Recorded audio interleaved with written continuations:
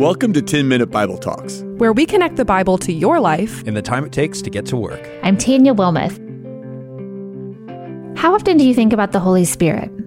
How aware are you of His power and work in your life? For some of us, it's hard to talk about the Holy Spirit because we don't really understand Him, and we think He sounds mystical or strange. For others of us, we think a lot and we talk a lot about the Holy Spirit, and sometimes we even make those people I just mentioned feel totally uncomfortable. Maybe we've even landed in a church that slants one way or another. This is one of the ways the book of Acts can be controversial. The way people talk about the Holy Spirit has even divided denominations. I am not going to dive into that or attempt to explain something that I can't. But if you're confused about or wondering about, or maybe even hearing about the Holy Spirit for the first time, I've got your back today as we continue through the book of Acts. In today's episode, we're going to do a little compare and contrast to learn more about the person of the Holy Spirit. We're going to look back at Acts 8 along with today's chapter, Acts 13, to learn more about His powerful work in our lives. Before we do that, though, let's talk about where we are in Acts. When Acts 13 opens, about 14 years have passed since Saul's conversion. The church in Antioch, the one that began when Jewish followers scattered as a result of Stephen's persecution and death, well, that church is established and it's growing. It's a diverse church, ethnically and socially, and it has a well-established leadership. So Acts 13 opens like this. In the church at Antioch, there were prophets and teachers: Barnabas, Simeon called Niger, Lucius of Cyrene, Manaen, who had been brought up with Herod, the Tetrarch, and Saul. While they were worshiping the Lord and fasting, the Holy Spirit said, "Set apart for me Barnabas and Saul for the work to which I have called them." So after they had fasted and prayed, they placed their hands on them and sent them off.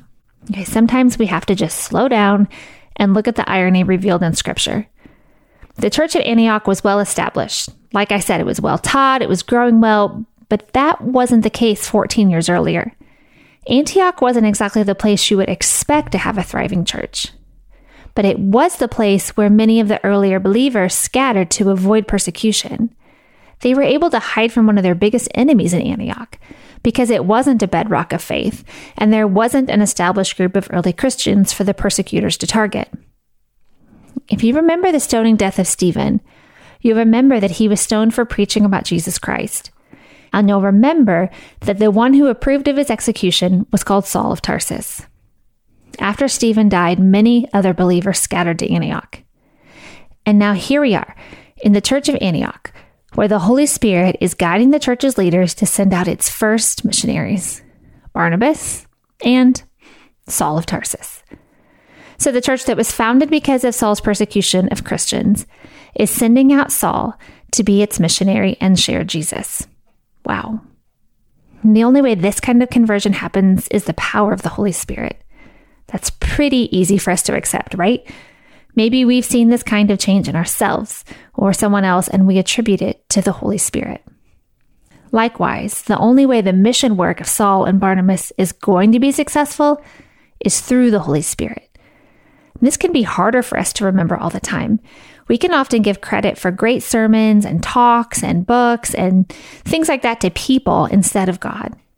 If you've heard a powerful sermon that deepened your understanding of the gospel, it was because of the Holy Spirit.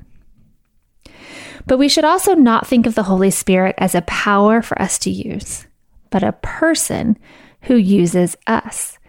He is the third person of the Trinity, the one Jesus sent to be our helper when Jesus ascended into heaven. And Acts gives us this contrast between thinking of the Holy Spirit as a power to be used and a person who gives us power. In Acts 8, we have a man named Simon. He wanted to get and use the Holy Spirit. And in Acts 13, we have the Holy Spirit getting a hold of and using Barnabas and Paul. So in Acts 8, we met Simon. He was the one who previously practiced magic and amazed the people of Samaria with his magic for a long time. They thought Simon was sent by God to do great and magical things. But then Philip came to Samaria to preach about the kingdom of God and the name of Jesus. And the people there believed, and they were baptized in Jesus' name, including Simon. Now, when the apostles in Jerusalem heard about the belief of the people in Samaria, they came to lay their hands on them and pray for them to receive the Holy Spirit. And then Simon saw this happening, and he saw that the Holy Spirit was given to them, and he offered money to receive the Holy Spirit himself.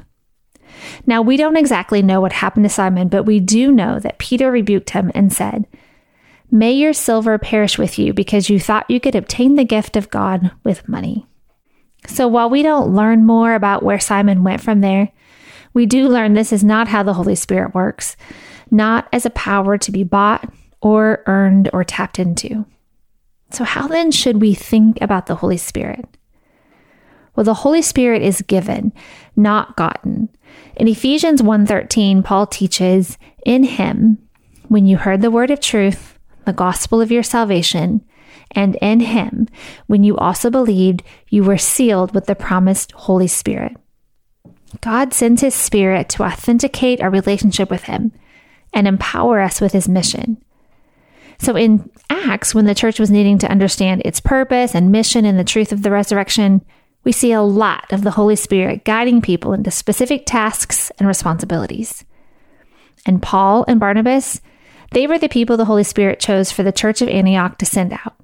They were two very gifted and very different leaders. The Holy Spirit chose them and sent them, but he also went with them. Later on, when they were challenged by a sorcerer, Scripture tells us Paul was filled with the Holy Spirit. If we don't believe that the Holy Spirit is with us, we will feel overwhelmed with our mission.